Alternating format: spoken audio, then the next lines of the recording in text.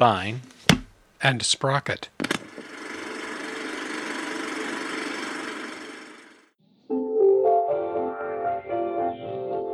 The book to read is not the one that thinks for you, but the one which makes you think. A classic is a book that is never finished saying what it has to say.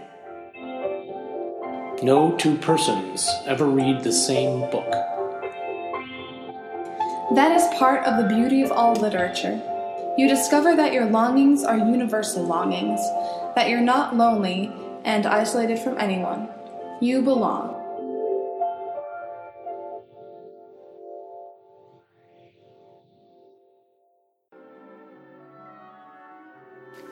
He sat in the living room trying to read. He'd make himself a whiskey and soda at his small bar, and he held a cold glass as he read a physiology text. From the speaker over the hallway door, the music of Schoenberg was playing loudly. Not loudly enough, though. He still heard them outside, their murmuring and their walkings about, and their cries, their snarling and fighting among themselves. Once in a while, a rock or a brick thudded off the house. Sometimes a dog barked. And they were all there for the same thing. Robert Neville closed his eyes a moment and held his lips in a tight line. Then he opened his eyes and lit another cigarette, letting the smoke go deep into his lungs. He wished he'd had time to soundproof the house. Wouldn't be so bad if it weren't that he had to listen to them. Even after 5 months, it got on his nerves. Why didn't they leave him alone? Did they think they could all have him? Were they so stupid they thought that? Why did they keep coming every night? After 5 months, you'd think they'd give up and try elsewhere. He went over to the bar and made himself another drink. As he turned back into his chair, he heard stones rattling down across the roof and landing with thuds in the shrubbery beside the house. Above the noises he heard Ben Cortman shout, as he always shouted, "Come out, Neville!" Someday I'll get that bastard, he thought as he took a big swallow of the bitter drink. Someday I'll knock a stake right through his chest. I'll make one a foot long for him. A special one with ribbons on it. Tomorrow he'd soundproof the house.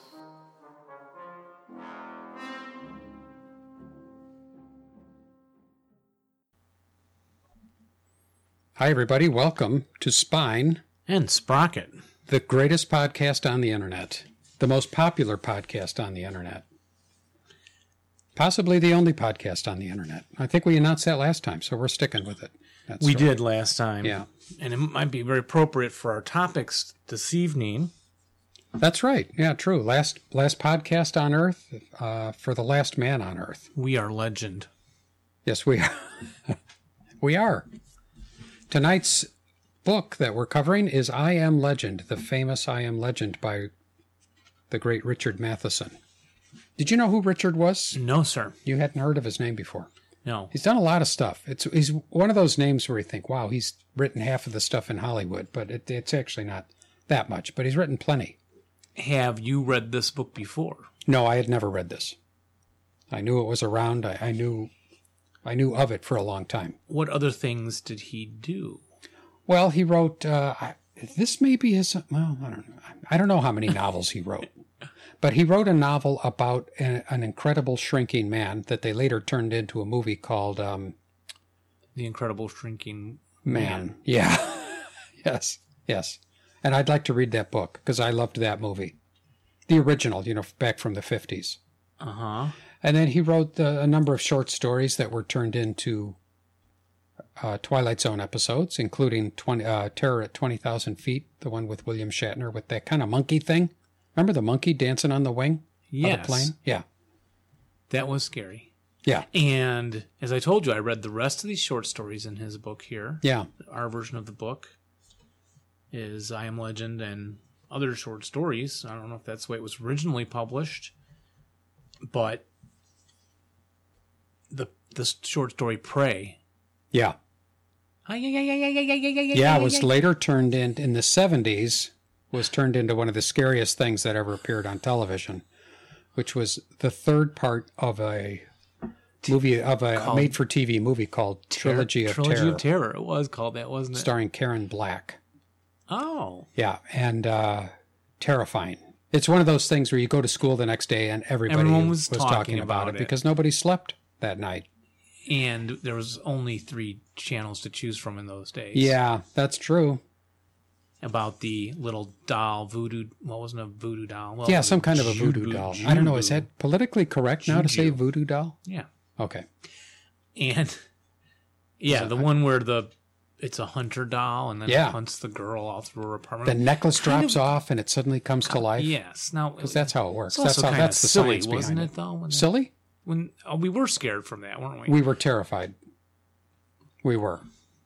I wonder if that film holds up today. And actually, I don't remember seeing the whole thing. I may have been out of the room, but I saw the last part where she's been possessed by this thing, and she calls her mother and says, she apologizes to her mother and says, "Why don't you come over, Mom?" And she's sitting there stabbing the floor with the butcher knife. Yeah. Yeah. Very true to the short story, by the way. Oh, is that? Yeah, I haven't read any of the other stories in the book. They're good. So, and he wrote What Dreams May Come. He wrote the short story or the novel on which that movie was based. Oh, I saw that movie. That Robin Williams movie about life after death. Yeah. So he's done a lot of stuff. And this has got to be one of his most famous because this has been made into movies 4 times. I thought 3. Well, Vincent Price did one in 1964. Which we're not reviewing yet. No, I didn't watch that. You did? Did you watch that? Looks great. It's one of those classic Vincent Price filmed in Italy and then overdubbed in English. Like a lot of those movies from the 60s, those horror movies. Boris Karloff did a bunch in Italy also. I did not know overdubbed in English. Yeah. So there's that one, which is called The Last Man on Earth. Very catchy title. He did not write the sitcom that is currently on one of the channels. I don't know if it's a Netflix original series or Amazon. A series called The Last Man on Earth. It's in about its 4th season now, with a former alum of SNL, whose name escapes me at the moment. Oh. Is on there. But anyway, yeah. What was then there was Charlton Heston, The Omega Man. We will be reviewing that one later. Yep. 70s, maybe? Yeah, in the 1974, I think, Omega Man. And then in 2005 or 2006, the Will Smith I Am Legend. I Am Legend. Mm-hmm. And then there's actually one more that came out just before I Am Legend. It was one of these companies who heard that one of the big studios was making I Am Legend. And so they quickly cobbled together their own on a shoestring budget, I'm sure. And I think it's called I Am Omega. I'm serious. You think I'm kidding. But I hear it's horrible. I do think you're kidding. It came out a month before the Will Smith one. And I hear it's horrible. I'm sure it is.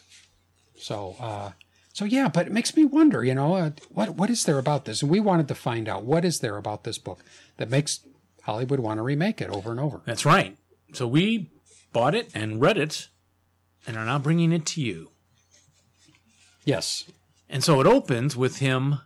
He's outside, isn't that right? Yeah, it opens far in the future. This was written in about 1957, I believe. But the action takes place January of 1976, so like 20 years in Richard's future. The far, far future, which for us was long ago. Right, and he goes outside. He's reestablishing his house. He's put up defenses. He lives...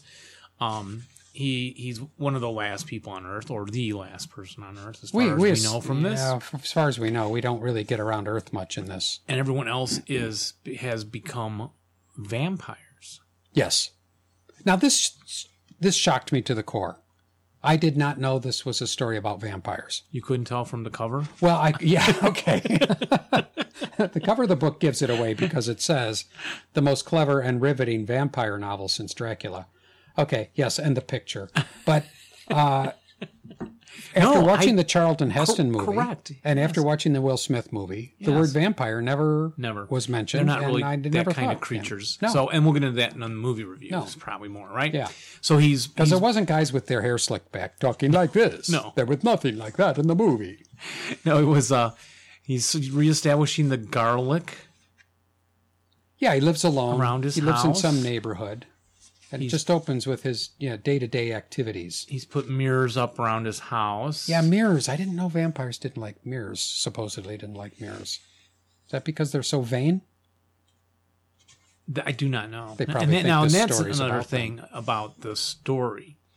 So, and then he spends his nights indoors. He has to always get back to the house, just like in the films. Yeah. And hearing all the noises outside, and he plays the music really loudly to stop that, right? I noticed, there's a lot of reference to music.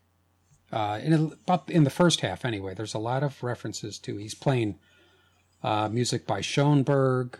Then he mentions pieces, Verlacht and The Year of the Plague by Roger Lay, and on and on. I underlined a bunch of them, and I thought I should listen to all these and see why it is. Oh, here, The Age of Anxiety by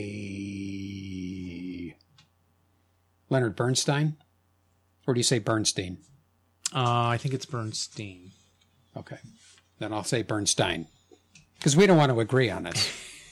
It's better if we've got, a little competition going.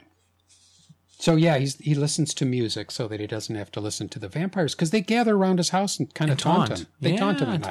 Taunting. Come out, Neville. Come out, Robert. I think it's Neville. Neville. Yes, and there's one in particular that he knows. Ben Cortman, one of the vampires outside who comes and taunts him. He has a name. And, the thing, it does a great job, right? Do you like the writing? Yeah, for the most part I did, yes. Because there weren't too many words. He also has, I thought it was very descriptive. He's got this character, also, like the lady vampires would come to the peephole. He would look out to peephole and do suggestive things. Yes. But in this book, he kind of keeps struggling with his groin region. His nether region. He struggles with it. Didn't you think there was a little overmuch or overmuch? Did you notice it? Oh yeah. I mean, his longings, because he's so lonely, and that's a pretty primal human function. Correct. And it's really bugging him. And these vampire girls are, how those vampire girls are. Inappropriate. To try and lure him out of the house. Yeah. But even when he goes... he's not having any of that. Correct. So to speak. And he introduces, through kinds of flashbacks, right, what happened to his wife. His story gets pieced together and little bits here and there. Yes. His wife, Virginia, his daughter, Kathy, who we see early on... he makes a trip. He takes a trip one day, because he goes out during the day.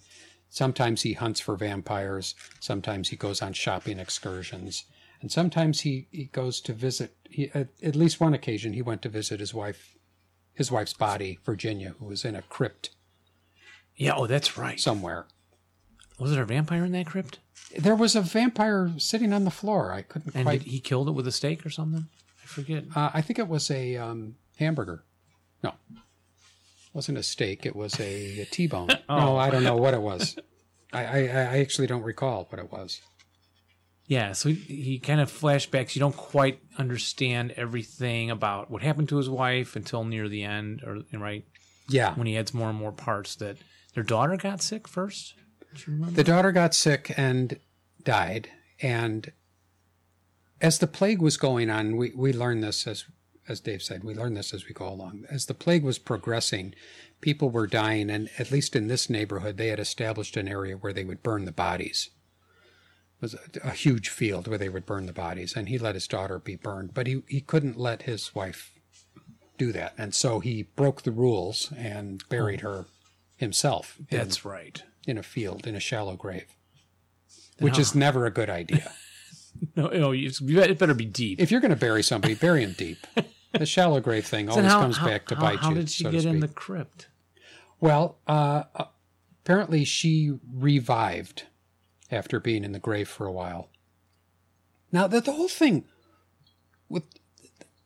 was confusing to me because he determines this is a germ. He's kind of a scientific guy. He determines this is a germ, but there's two ways it attacks. I was going to ask you to clarify that for me. It attacks living people and turns them into the living vampires? The living vampires. And then it can also affect you after you die. And it turns you into the bad kind of vampires. And that's the undead. Those were the undead ones. But they were all the same when he goes out killing them? He never seemed to make a distinction between the two groups. But apparently the groups made distinctions because later on in the book, one group is going after the other one. The living ones were going after the undead ones. Correct. Trying to clean them out. And he was the, normal guy then. Yeah. So as he's living alone here, he's struggling with, he also hit some drinking problems, which he might... Yeah. Which sounded great. I know. He kept going to the bar. Boy, did he drink. He could really throw him back. Which I'm thinking that's what I would do. Probably. But then he does stop once he... what was it that happened to his character when he found he didn't need it anymore? Oh, when he got into the science part and discovered the cells, got a hobby. Actual disease. Yeah. And I was wondering, like I say, after having seen the movies, even a couple of times, I saw both the movies a couple of times, I was surprised by where the book was going. And early on, he says, I'll read this little paragraph here. Uh-huh. He's sitting around thinking about the vampires and wondering kind of where they came from, if they also appeared in history, like during the Dark Ages and the Middle Ages. And he's thinking about their history, and he says, but are his, meaning vampires, are his needs any more shocking than the needs of other animals and men? So he's kind of considering, are they really so bad? Is it so bad having vampires? He says, are his deeds more outrageous than the deeds of the parent who drained the spirit from his child? The vampire may foster quickened heartbeats and levitated hair, but is he worse than the parent who gave to society a neurotic child who became a politician? Is he worse than the manufacturer who set up belated foundations with the money he made by handing bombs and guns to suicidal nationalists? Is he worse than the distiller who gave bastardized grain juice to stultifying further the brains of those who, sober, were incapable of progressive thought? Is he worse than the publisher who filled ubiquitous racks with lust and death wishes? Really now, search your soul, Lovey. Is the vampire so bad? And early on, I the thought, vampire is still worse. And then the next sentence is, all he does is drink blood.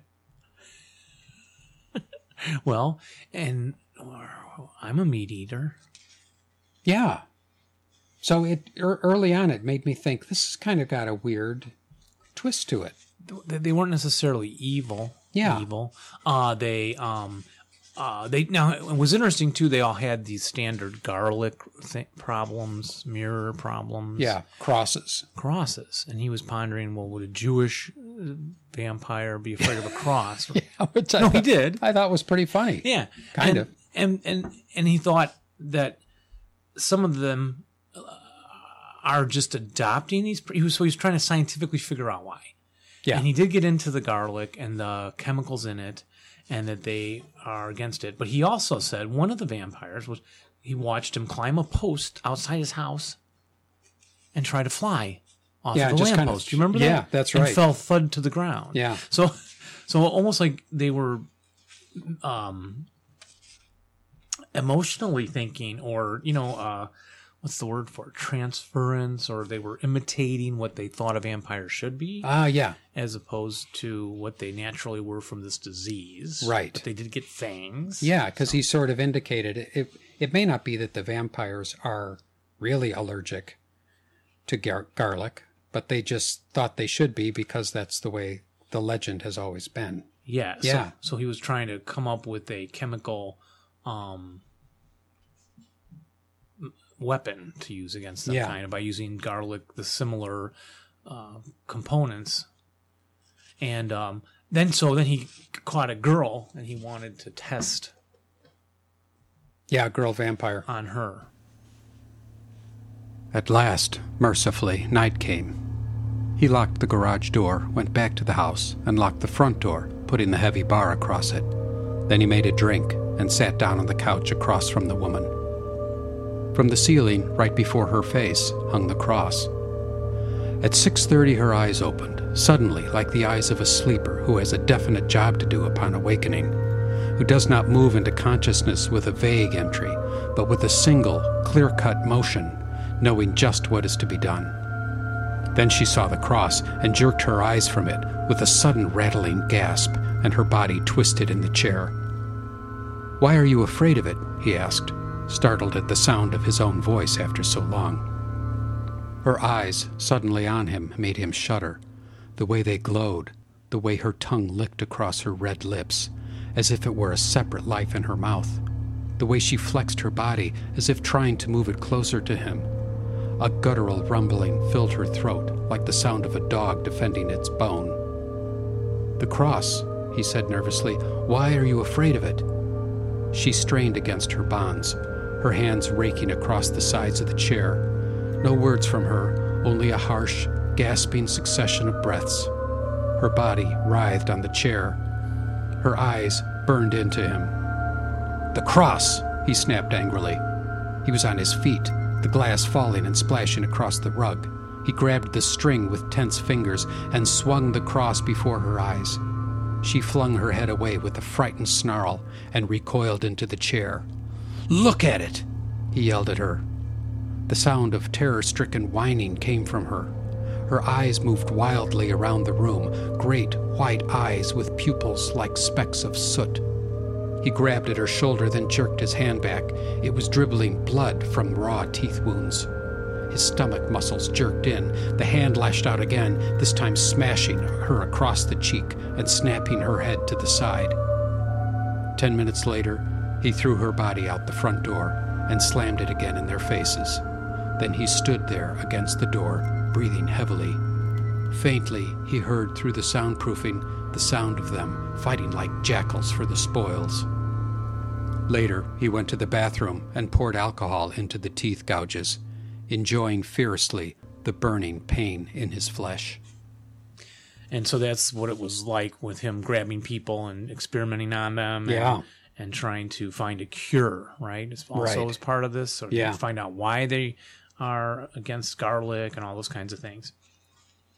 Let's see, did we find out why he was immune? No, I don't remember from the book. Yeah, I can't remember that. I just finished the book today too. I don't know. It's not that long a book. No, but I don't remember offhand. I mean, I like this part where he's shooting Ben Cortman. Yeah. Now, and so some of them would die and some of them wouldn't die from bullets? Well, it seemed like he went to some length at one point to explain why bullets had no effect on vampires. Yeah, so because they had like a gluey substance in their blood, and it would seal it up. Seal it up. Yeah. Yeah. And so, but then there was a part where he was shooting.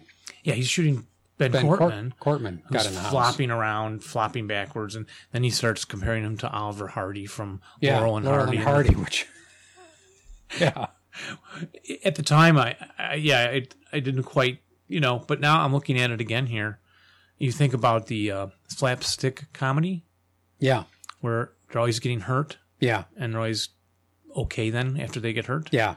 And so that's with the vampires getting shot and then coming back up. Yeah. Like the bullet would knock them over. Yeah. Ripped by bullets, punctured by knives, I'm reading here. Flattened by cars, smashed under collapsing chimneys, submerged in water, flung through pipes, always returning, patient and bruised. That's who Ben Cortman was, a hideously malignant Oliver Hardy, buffeted and long-suffering. Yeah. So, and I kept trying to think, so who does Ben Cortman... He used to drive him to work. Yes. I know, but how does he fit into this? Who does he represent to Neville, to Richard Neville? I'm always looking for the symbolism. Let's go back to high school. Why the does symbolism? Now, if he just represents the old way of culture, I don't know. Maybe we'll come up with it as we talk a little bit here. Did you notice this? This is something I noticed. He doesn't talk about Muslims. He talks about Mohammedans. Oh, I did not catch that. Yeah. Several areas he talks about them as Mohammedans, and I remember that back in the day when I was in elementary school and we were just learning about the great religions of the world. There was Christianity and Judaism and Buddhism and Mohammedanism. I did not. And it wasn't until I was in college, I think, that they started calling it Islam and Muslim. Yeah, interesting. And so the dog part, did you like that? He finds this dog that's actually like alive. Yes. Was he bitten or something? I didn't really like this part because he spent 10 pages maybe on this story with the dog, and I didn't really get why. There's a dog who was afraid of him, and he was so happy to see the dog because he hadn't seen any dogs because he's lonely. And he spends a lot of time, weeks, finally luring the dog up so the dog would be friendly with him, came up and would eat on his porch, and eventually got to a point where he could pick up the dog and pet the dog. And then a week later, it died. The dog died. I was sad. Well, I was too, but I wasn't sure. It was a little long, I guess. Yeah, I wasn't sure why that was in there. Because he had to lure it out, putting food on his porch, and then the next day the food was gone, so it probably ate the food, and then he was hoping it would survive with the diseased vampires and so on. Yeah. But, and I think it was around when the dog showed up that he started cutting back his drinking. Right before that, there was a little part where he was talking about his drinking. I'm an animal, a dumb, stupid animal. He was just being hard on himself. And he says he spun and stumbled to the bar again. He filled another glass and poured the contents down his throat. I wish I had a pipe with whiskey in it, he thought. I'd connect a hose to it and flush whiskey down me until it came out my ears, until I floated in it. I thought, yeah. Wow, that's a serious drink. But then the dog comes and he starts turning a little. He starts changing a little bit. Yeah, you're right. It was. But he also wonders why. There's a part where he wondered why he never killed himself. He does a lot of that. He does a lot of that, thinking things over and wondering, why doesn't he kill himself? Why do the vampires act like this? Why is he so lonely? Why? Yeah, interesting. In this spot, he said, yeah, I don't need the drink. He thought, my emotions don't need feeding anymore. I don't need liquor for getting or escaping. I don't have to escape from anything, not now. For the first time since the dog had died, he smiled and felt within himself a quiet, well-modulated satisfaction. There were still many things to learn, but not so many as before. Strangely, life was becoming almost bearable. I donned the robe of hermit without a cry, he thought. On the phonograph, music played, quiet and unhurried. Outside, the vampires waited. Yeah, and they just waited. And he thought they'd never burn his house down because they're kind of deranged also. Yes, I was wondering about that too. He himself burned down the houses on either side of his so that the vampires couldn't jump onto his roof. Yeah. But they never resorted to fire or anything. They didn't have guns. They apparently didn't have hammers. They could have just hammered their way into his house. I don't know why they couldn't. Well, I guess he kept putting the garlic out so they couldn't get into his house. Yeah, they had to stay away. He spent a lot of time on the garlic, rounding up garlic. And so then comes getting toward the big finale here. He sees the woman. Yes. Walking in the daytime. Yes. So he calls to her. She runs. He chases her down. Yes. And he brings her into his house. Yes, and she is very frightened of him. She doesn't want to come with him, but he sort of won't let her away. He doesn't want to hurt her or anything. He just wants some company, and he wants to know all about her. But and I noticed this. He seems to write this a number of times where she was running away from him, and he talks about he saw her bronze legs pumping as she fled across the uneven surface of the field. And then later he talks about when he's running, his legs drove him up over the curb and into the field.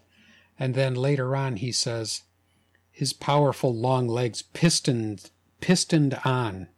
He used that term a number of times, and I thought he's really got a thing for running people, wanting to describe running people and their legs pistoning and pumping. And I don't know.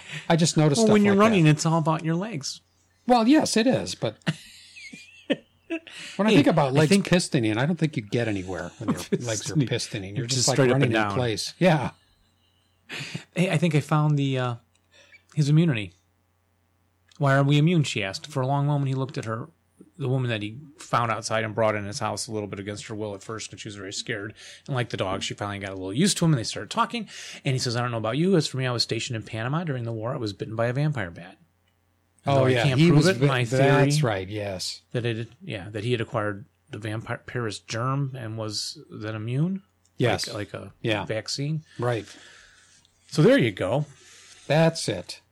So he wants to test this woman. He talks about the stakes being better than a bullet because it keeps the wound open, so they die. Yeah, so he found a scientific explanation of why stakes work. And actually he found out that, any good, long, deep wound would actually do it. And he kind of bemoans the fact that he spent so much time making stakes thinking they had to be wooden stakes.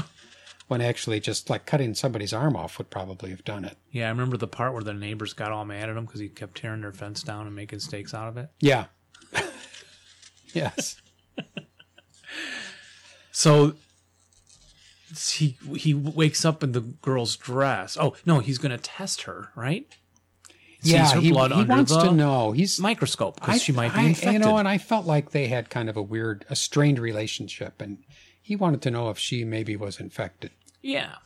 And she didn't really want him to be testing her. Correct. She was hesitant about that, but she finally agreed. And she was also then caught leaving the house. Yes. Without telling him. Right. He woke up one day and she was leaving. She was like sneaking out, and he was getting suspicious about her. And he was suspicious about her story. She had said that she had survived, and this is 3 years into the story, since the plague started, how she had survived. She said she had survived with her husband in a nearby neighborhood for the last 3 years. And he was like, well, how come I never saw you? And she said, well, it's a big neighborhood. And he tried to get information out of her, but she was very hesitant to talk about any of it.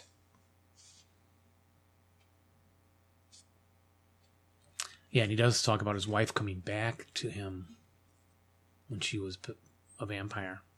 His wife, Virginia? Yeah. Yeah. Because you did say he buried her shallow. He did. So now he's got this woman, he's suspicious, and he's suspicious, and we're also seeing him, he's changing. There's a paragraph where he talks about his sex drive had diminished, had virtually disappeared. Salvation of the monk, he thought. The drive had to go sooner or later. And he seemed fine with it. And a couple pages later, it says, he suddenly realized he had become an ill-tempered and inveterate bachelor again. He no longer thought about his wife, his child, his past life. The present was enough. And he was afraid of the possible demand that he make sacrifices and accept responsibility again. So he was afraid of loving again. It was, I'm getting these little hints that he's losing his humanity. And that was about the time when he decides to look in the microscope. Yes, he gets her blood, and wham! Yeah, she takes a mallet to his head. Yeah, she whacks him right in the head. I think they were playing Rachmaninoff's Second Piano Concerto during that scene. Well, there's the legs again. Yeah. I told you not to, she cried. He clutched at her legs, and she drove the mallet down a third time in the back of his skull. Yeah. His hands went limp and slid off her calves. So you're right, there's a leg thing going on. He's got a leg thing. I think that's it. So she comes back, is that right? She runs away because she was infected, right? She was infected. And he gets captured. She runs away. She left him a letter explaining, I really do like you. I had this fake tan makeup on me. Yeah. Right? Yeah. Trump tanner. They're going to come and get you? Was that what she was saying in the letter? Yeah. Like she knew that the living infected were going to come and get him. And she was warning him. And told him to leave. But he didn't want to leave. He liked being in his house. Yeah. He didn't want to leave his house. So then the living infected started sweeping through the area, hunting down the undead vampires. And he's watching that through his people. Yeah, he's watching all of that. And then they turn to his house. Yeah. He runs for a gun, a weapon. They have weapons, right? Yes. He's captured. And when he comes to... He's in a room. He's locked in a room. And they're going to execute him. And she comes in. She comes back. She comes in and she says, they're going to execute you. And he's not too happy about that. But I don't know. He was strangely resigned to it. Like, that's just what's going to happen. I think so. And the interesting part I thought was really brilliant here is they mean to, I'm reading here, page 168, they mean to execute you even though you're wounded. They have to. The people have been out there all night waiting. They're terrified of you, Robert. They hate you and they want your life. Yeah. Because he went around, right, killing them. Yes. So I thought that was the cool twist. In the end, he's the threat to the new society. He's the murderer. Right. He's not. He's the monster. Guy. He's the monster. He says, and suddenly he thought, I'm the abnormal one now. Normalcy was a majority concept, the standard of many, and not the standard of just one man. And so he realized that, and so she gave him some suicide pills. Mm-hmm. I don't know where you get those. At the store. At the store, okay, the suicide pill aisle. And he takes them. And did he take them? He takes them and he croaks. A coughing chuckle filled his throat. He turned and leaned against the wall while he swallowed the pills. Oh, right. Full circle, he thought, while the final lethargy crept into his limbs. Full circle. A new terror born in death, a new superstition entering the unassailable fortress of forever. I am legend. Yeah. And right before that, when he's looking out at the new people of the new earth. Yeah. And the concept that we just mentioned, amusing to him even in his pain. Yeah. That he's the one. He's the bad one. He's the monster. Yes. That he gets a chuckle out of that as he... Yep, and that I thought it was a great ending. So what'd you think overall, Jeff? I thought it was fair. Really? Really. I did. Why not great? Well, the good guy lost. But I love that kind of thing. Do you? Yeah, I didn't like that the good guy lost. Yes. I don't know. I felt the prose was kind of meandering and not very scary, not really engaging. I didn't love it. I was glad it was only 170 pages. And I didn't love him as a character. Maybe I didn't need to. But I also, maybe it's because I'd seen the movies a couple of times, and the movies were very different from each other and different from the book, and they had different stories to tell. But it made me think, what's the point of taking a book like this and turning it into a movie and then changing it? I was wondering about that myself. I guess we'll talk about that when we talk about the movies. On the next show. But they're very different from this book. Correct. I mean, they all have their horrible endings, but... And it's kind of like when we talked about War of the Worlds. Yeah. That it hasn't been made yet set in the time period of the Victorian England kind of thing. Yeah.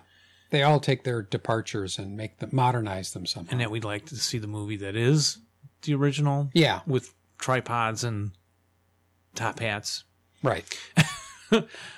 And with this book, I'd kind of like to see the film that is the vampires. Really?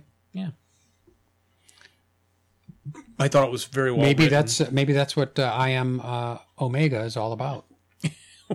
I doubt it, though. Somehow I doubt it. Make us watch. Was the Vincent Price one like that? You didn't see that? No, I haven't seen that yet. That's on my list. Maybe we're going to have to come back and revisit that. Yeah, I think so. So, you're right about his character. I didn't. Yeah, I never really loved him. I was expecting more. I was expecting more tension. I was expecting more fear. Now, his other short stories I found scary. You're right about the fear. I did find the other short stories more scary. Yeah. Did you? Kind of spooky scary. Yeah. Now, maybe you won't, but I did. Yeah. And then comparing those to I Am Legend, you're right. Maybe because they were vampire-like or... but when they're like yelling at his house and stuff, and like we played at the beginning, I thought that was kind of scary. Yeah, really? Yeah, but it could have been more, I suppose. Yes. Yes, he doesn't describe them as being scary. I don't even see. We never see any real vampire-like behavior. Like, obviously, none of them turn into bats or any of that. But he doesn't see them like attacking somebody and tearing them to pieces. Or it's it's missing in this. Huh. Blood. Yeah. Although I wondered if you would have liked his restraint. You mean to say blood? Because here, I made a note on this page 26 early. He stood in the bedroom doorway. This is when he kills one of them with a stake in the daytime. She made no sound except for the sudden hoarse intake of breath. They all do that, don't they? Yeah. When they get the stake in the heart. And what else can I do? He asked himself, or he still had to convince himself what he was doing was the right thing. Yeah. I didn't notice that little preview of maybe the ending there. Mm-hmm. And then he stood in the staring at the small bed by the window, his throat moving. Then, driven on, he walked to the side of the bed, looked down at her. Why do they all look like Kathy to me? He thought, drawing out the second stake with shaking hands. And we don't have it being driven in. We don't have screaming blood all over the place. Squirting everywhere. I mean, and it must have been a mess, but he doesn't talk about that. Yeah. Which I didn't know if you'd like that restraint. I just pull out the stake out of my bag and boom. Yeah. We know what he's going to do. Yeah. Yeah.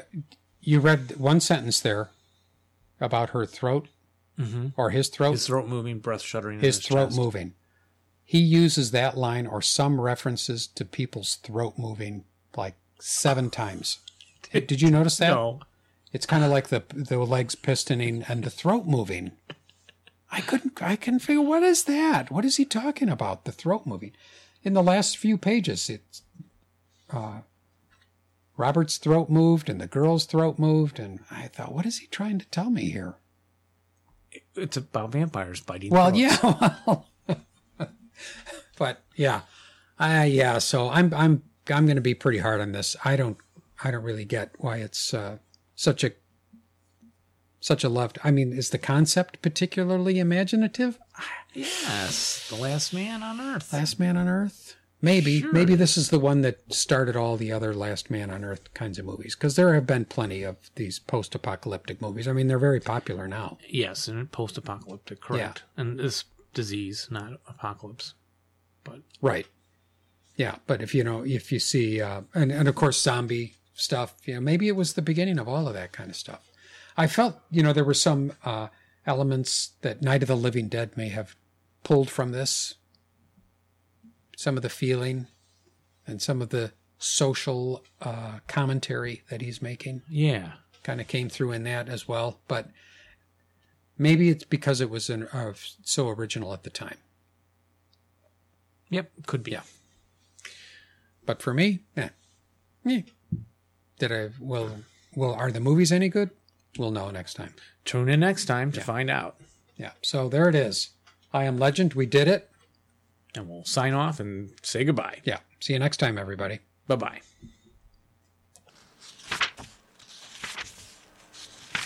Spine and Sprocket.